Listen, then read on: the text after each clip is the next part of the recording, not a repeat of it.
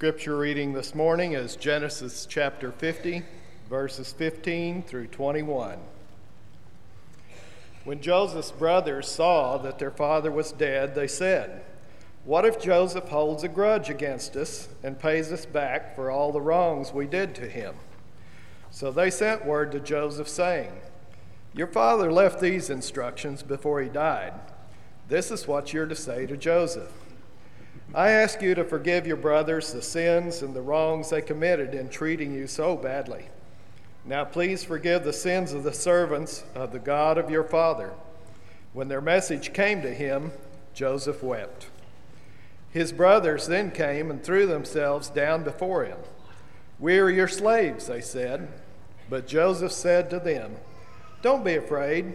Am I in the place of God? You intended harm to me, but God intended it for good to accomplish what is now being done, the saving of many lives. So then don't be afraid.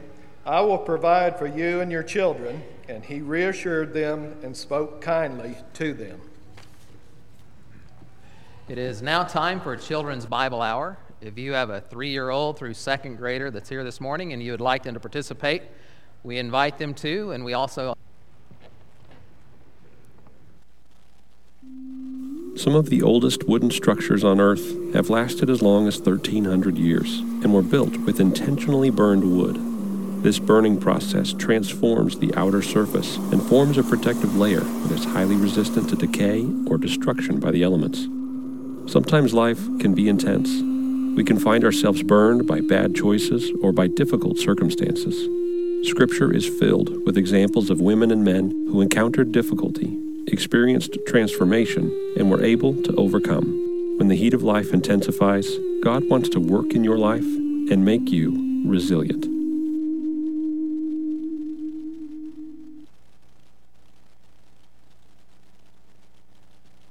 I'd love to remember to turn on my microphone. Love that imagery, though, of how God does help us become resilient people, and we've been looking at different characters in the Bible that needed that. How we overcome the obstacles and the struggles in our lives. And today we want to especially concentrate on Joseph and the concept of how are we going to respond when people don't treat us properly, when we're mistreated by others, we're misunderstood. Do you enjoy playing games? You know, when you play a game, oftentimes you're looking for an advantage that you can have so that you can overcome the opponents. I don't know what games are kind of a part of your family's heritage. Our family loves to play games. Brenda's family always played an old game called Wahoo. Anybody know Wahoo? Okay. It's a fun old game. Her grandparents used to play it. They were so fast at this game when they would roll the dice from anywhere on the board. If they rolled a 5, they didn't count. They knew exactly how many spots that was. And you better not count or think or you better play fast with them. They knew how to play the game, and they played to win. I can remember her mom, when we played Wahoo, they had this whole little jar of marbles and dice. It's a dice game, and Neva would get out the dice, and they had a whole bunch of them, and she'd start rolling them to see which one was hot on the sixes that night. That was a good thing to be able to roll sixes, and so she'd see that one. You know, mathematically, you would think, oh, if she just rolled 4, 5, 6s, that dice just ran out of 6s. Odds are against her. But no, she knew which one. Actually, there was a little dice that had a corner off of it. Now, I'm not saying she weighted that dice, because Neva would have never done it. She did not break that on purpose to roll 1s and 6s, which are the two you want to get. But she seemed to select that dice before I could ever get to it. She could play the game. It's always nice when you're playing a game to have some kind of advantage, to be able to win. There's all kinds of games that do that. Sometimes we play games where every once in a while you want a re-deal or a do-over. You're dealt a bad hand. Sometimes in spades, depending on the rules that you have, there's a way to get a re-deal because you've dealt a really bad hand, which, you know, I mean, so you have 7 of 1 suit. That could be bad, or you can go nil. It could be really good. So you have no trumps, no spades. So, you know, it's all in how you look at the game. That makes a big difference. There's a game that children used to play. I don't know if they still anymore. The game telephone? That make any sense? So where you say something and you pass it down the line. And so it starts out with this one phrase, and the whole idea is when it gets to the end of the line, the last person says it out loud, and it's pretty humorous because it's usually nothing like, or the similarities are just enough to catch a simple thought. It changes as it goes through that chain, down the telephone line. In life, at many times, it seems like things change for us as well. We start out with this concept, but when all this happens, we come up with something totally different down the line. We just seem misunderstood. My favorite misunderstood quote is this one. I actually saw it first talking about a married couple. The statement is, I know that you believe you understand what you think I said, but I'm not sure you realize that what you heard is not what I meant. Yeah. I mean, a lot of times we just misunderstand. We misread. It's just how we are. And this definitely was true in Joseph's life. It's going to be a joy to help our children walk through the life of Joseph, because over and over what they'll see is Joseph, the things that happen to him and how he chooses to respond to those in a positive way.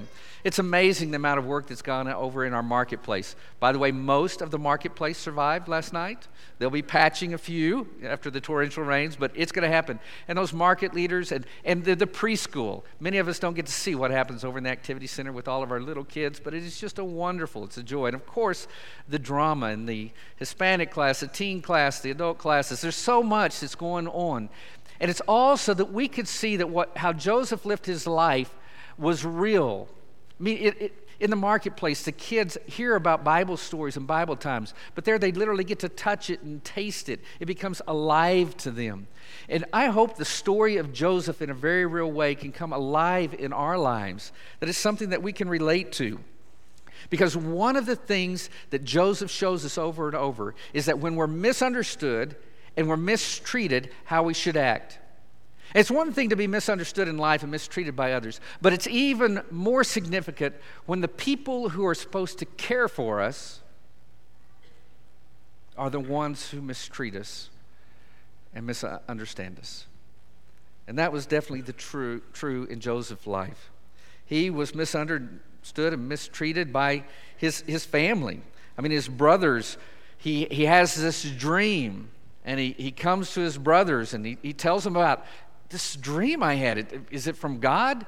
And he tells his brothers that we were out in the field and there were these sheaves and the 11 sheaves bowed down to your 11 sheaves bowed down to me. You know how the brothers felt about that? Genesis 37:5. Joseph had a dream, and when he told it to his brothers, they hated him all the more. They didn't get it. Do you think Joseph told the dream as the ornery little brother just to make them mad? Now, he might have. I can't tell you what Joseph intended. But I think he didn't do it for that reason. I think he was trying to say, I had a dream from God. What could this possibly mean?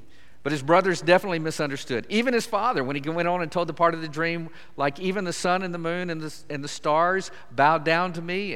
And his dad says in Genesis 37:10, what is this dream you had? Will your mother and I and your brothers actually come and bow down to the ground before you? I mean, his father just misunderstood. Now, there is a difference. His father misunderstood him, but he didn't mistreat him. However, the brothers, when they misunderstood, they did want to kill the dream. They wanted that dreamer as far away from them as they could. Genesis 37, verse 18. But they saw him in the distance before he reached them. They plotted to kill him. Here comes that dreamer, they said to each other. Come, let's kill him and throw him into one of these cisterns and say that a ferocious animal devoured him. Then we'll see what comes of his dreams. They wanted to kill the dreams. It's so challenging when we're misunderstood and mistreated by those who should love us the most, by family. It's also true that it's very challenging when we are mistreated by those we're actually caring for and trying to help. That was true with Potiphar. He's sold into Potiphar's household, and while Joseph is there, everything succeeds. It's going so well. Potiphar is being blessed. The challenge is that Potiphar's wife is attracted to Joseph and tries to seduce him. And he keeps turning her down with statements like, how could I do this against your husband and against God? And he refused. And in running away, she grabs his cloak, and then she is hurt, so she tells Potiphar what's happened. We pick up the story in Genesis 39, verse 19. When his master heard the story, his wife told him, saying, this is how your slave treated me. He burned with anger. Joseph's master took him and put him in prison, the place where the king's prisoners were confined. How challenging for Joseph to be misunderstood by Potiphar, one that he's been trying to help, and thrown into prison. And when all this happens, when those that we're closest to, or even those we're trying to help, do this, we have a choice on how we're going to respond. And for many of us, we choose to respond with bitterness. I mean, it's just in those quiet moments, in the cell, where nothing's happening, in those night times, all we do is go into the prison of our minds and dwell on it. And we become very bitter people. We dwell on how we've been mistreated. But Hebrews tells us that's not the way to live. Hebrews 12:15. Look after each other so that none of you fails to receive the grace of God. Watch out that no poisonous root of bitterness grows up to trouble you, corrupting many. We can choose to become bitter people. And if so, it grows in our lives, and it's a problem for us, and it also impacts all those around us. Or we might choose to seek revenge, to get vengeance on those who have done us wrong. People oftentimes try and get people back. If someone slaps you, your just immediate response is to slap back. 1 Peter 3:9 says, do not repay evil with evil or insult with insult. On the contrary, repay evil with blessing, because to this you were called, so that you may inherit a blessing. We don't need to be people who seek revenge. Instead, we need to bestow a blessing. Well, I imagine all of us can relate to Joseph. We know what it's like to feel misunderstood and to be mistreated by others. And when I read the story, I don't know about you, but when I read the story, I connect to Joseph because I understand those feelings. Oh, actually, for me, there's other reasons I kind of connect to the story. This descriptive statement in verse 6 kind of makes me connect. What? That joke never gets old. You know, oftentimes, in fact, I'm shocked. They didn't ask me to play Joseph in the play. I mean, it was drama. I kept waiting for the call. Hey, me, Joseph. How about you, though? Do you connect with Joseph in this story? Because you know what it's like to be mistreated and misunderstood. I'd like to be more like Joseph. I'd like to look more like Joseph, and I'd definitely like to look like Joseph in how I respond to the impact of others and how they treat me. In reality, they should have asked me to be one of the brothers, because all too often I'm a vengeful person, or I allow bitterness to come into my life. But I want to be more like Joseph. I want to look more like Joseph in this world. And if I want to be that person, if you want to be that person, then we need to choose to see God at work. That's what Joseph was doing when he told his brothers the dream. I think he was saying, where did this dream come from? Is it from God? What in the world? How would this ever happen? He was looking and seeing God. When he told his father, he wasn't saying, Dad, I'm trying to enslave you or be better than you, or his brothers. He was saying, how is God going to use this story to be a blessing in our family's life? The brothers thought, though, that when they sent him away, they were enslaving Joseph. Pick up the story in Genesis 37:27. They said, come, let us sell him to the Ishmaelites and not lay our hands on him. After all, he is our brother. His brothers agreed. So when the Midianites merchants came by, his brothers pulled Joseph up out of the cistern and sold him for 20 shekels of silver to the Ishmaelites, who took him to Egypt. And they thought that was the end of the dream. They were sending it away. And yet, God is still at work. And Joseph never failed to see God working. In fact, later, when his brothers come to Egypt so that their family can be saved with food, and when Joseph finally comes to the point that he's revealing himself to his brothers, he calls them close, and this is what he says to them in Genesis 45, verses 4 and 5. I am your brother Joseph, the one you sold into Egypt. And now do not be distressed, and do not be angry with yourselves for selling me here. Joseph, how can you make a statement like that to those who tried to make it where you would forever be a slave? Here's how. Back in verse 5 again. It was to save lives that God sent me ahead of you. For 2 years now there's been a famine in the land, and for the next 5 years there will be no plowing and reaping. But God sent me ahead of you to preserve for you a remnant on earth and to save your lives by a great deliverance. So then, it was not you who sent me here, but God. He made me father to Pharaoh, lord of his entire household, and ruler of all Egypt. This is a man who sees God. He says, you didn't send me here. God's the one that sent me here. And brothers and sisters in Christ, we are sent people. God put us here. We have gone through times of being misunderstood and mistreated, and maybe are going through those times. But it is not those who misunderstand and mistreat that we should focus on. It is God. We are sent. And at the end of each worship service, when we say those, when we're reminded, we are sent people. We're here for a reason. God sends us, even though there are circumstances that are challenging. We need to choose to see God at work, even when we're misunderstood and mistreated. The brothers just couldn't see it that way. Even after Joseph explained all this to them, listen to what their words in Genesis 50, verses 15 and 18. When Joseph's brothers saw that their father was dead, they said, what if Joseph holds a grudge against us and pays us back for all the wrongs we did to him? What in the world made them think that Joseph would act like that? Oh, it's easy. His dad was dead, and that's the only reason that kept him from it. But bigger than that is because that's what they would have done.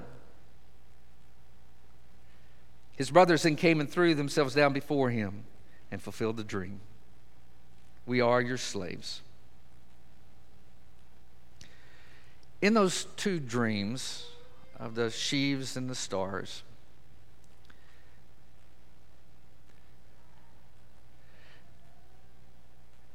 the brothers focused on themselves only.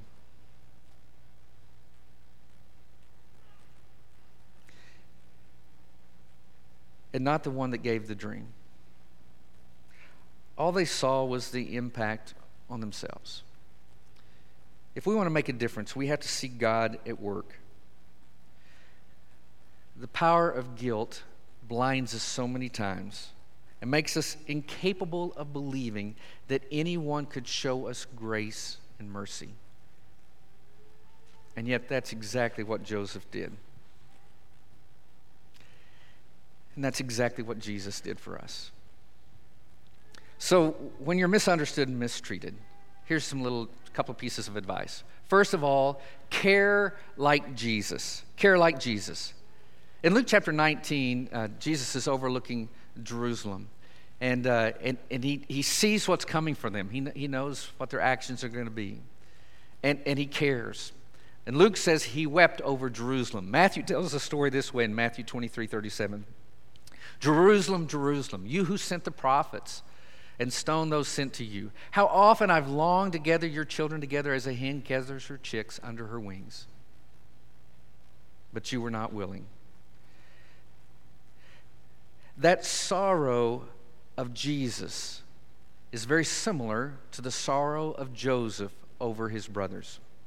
When those brothers came to him and said, make us your slaves, his response in Genesis 50, when their message came to him, Joseph wept. You want to be like Joseph? Want to be like Jesus? When those that mistreat you and misunderstand you come to you Care enough, and don't just focus on yourself, but care enough to cry. Hurt for those who do hurtful things. Be like Jesus, care like Jesus. Another little piece of advice is when things like that happen, don't play God. I mean, it's pretty powerful to me that Joseph recognized that God was in control. His focus was on God. When they threw themselves down before him and said, "We were slaves," here's Joseph's response in Genesis 50, verse 19. He said to them, "Don't be afraid. Am I in the place of God?" I mean, his eyes have been on God, and it's not a mirror he's looking into. Just because you have the power to enslave somebody doesn't mean it's the right thing to do. And Joseph knew that God was in control, and he didn't want to take that place. And so when those come to you in that position, don't play God. Instead, speak with kindness and understanding. Speak again with kindness. That's what Joseph did. Genesis 50, verse 21. "So then don't be afraid. I will provide for you and your children." And he reassured them and spoke kindly to them. When we find ourselves in the presence of those who have mistreated us and misunderstood us, what should you do? I'm not for sure exactly what it looks like. Care enough to cry for people. Don't think you're the person that has all the answers. Don't play God. But I can tell you one other thing that's pretty obvious. Speak with kindness again and again and again. Speak with kindness. Care. Because even when you're misunderstood and mistreated, I can guarantee you this one thing. What God wants wins. What God intends wins. So even when you're misunderstood and mistreated, hold true to that. Keep your eyes focused on God, knowing that what He wants, what He intends, will come through. And friend, if you're here today and have never given your life to Christ in the waters of baptism, I know what God wants for you. And He's made it all possible. He wants you to be able to live with Him forever in heaven. But you can't bring those sins of your life into heaven, otherwise it's another sinful place. It just becomes like this. And so He sent His Son to die on the cross to pay for what you couldn't pay for. And won't you confess Christ Lord of your life and have your sins washed away in the waters of baptism so that you can be pure? And His blood continually cleanses us, and we can live that new life. That's what God wants for you. 2 Peter 3:9. "The Lord is not slow in keeping His promise, as some understand slowness. Instead, He is patient with you, not wanting anyone to perish, but everyone to come to repentance." That's what God wants for you. He sent His Son to die for us while we were still sinners. I hope that this day you'll choose to put Him on in the waters of baptism. We'd love to celebrate with you. And for the rest of us, brother and sister in Christ, I hope you'll seriously consider the message from Joseph today. And if we feel like we connect to Joseph but often act too much like the brothers, we need to repent. If you're listening online, we'd love to come alongside you. Reach out to us. There's a place on our website, edmondchurchofchrist.com. Go there and let us know of your concerns and thoughts. We want to be praying for you. And in just a few moments, a couple of our shepherds and their wives are going to be in our parlor. Feel free to go out any of the doors and make yourself around. They'd love to pray with you and talk to you and visit with you. I hope you'll seriously consider what God is saying to you this day and how He calls you to respond. But brother and sister in Christ, I want to just wrap up with one final thought.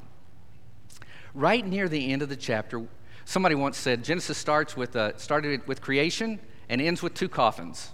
Well, that's true. But it also ends with the promised land coming back, promises of the promised land. So a little bit earlier in our story, Jacob dies. And in Genesis 50, verses 12 through 13, the boys, the sons, honor their father's request. And the father's request when he died was, "Don't leave me here in Egypt. Take me back and bury me with my ancestors in that cave of Machpelah." And he's going to be the seventh person put in that cave with these others that remind of that promise of what God's done. He's going to be there with Abraham, Sarah, Isaac, Rebekah, Leah. "Take me back to Canaan, to the promised land, and bury me there." And then at the very end of the chapter in Genesis 50, Joseph is now at the end of his life. And as he thinks of that next step, he too asks to be taken back to Canaan. Verses 24 and 25, Joseph said to his brothers, I'm about to die. And Joseph made the Israelites swear an oath and said, God will surely come to your aid, and then you must carry my bones up from this place. Why? Why was it such a big deal for Jacob and Joseph not to be buried in Egypt? I think it's because they knew that wasn't home. That was Egypt. Canaan was home. That's the promised land. And brother and sister, this is Egypt. This is the world. And it is not home. And when all is said and done, take me back home. I don't know how old you are. Some of you might be approaching 110. Glendale Norman certainly is, fixing to turn 100. But whatever your age, but especially for those of us who are getting older, you find that attraction to be with your ancestors, to those who've gone before?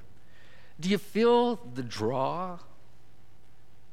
You want to go home.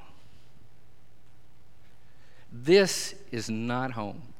So when you're mistreated, when you're misunderstood, when you're enslaved, remember we have a promise from God.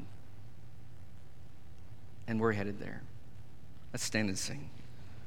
To Canaan's land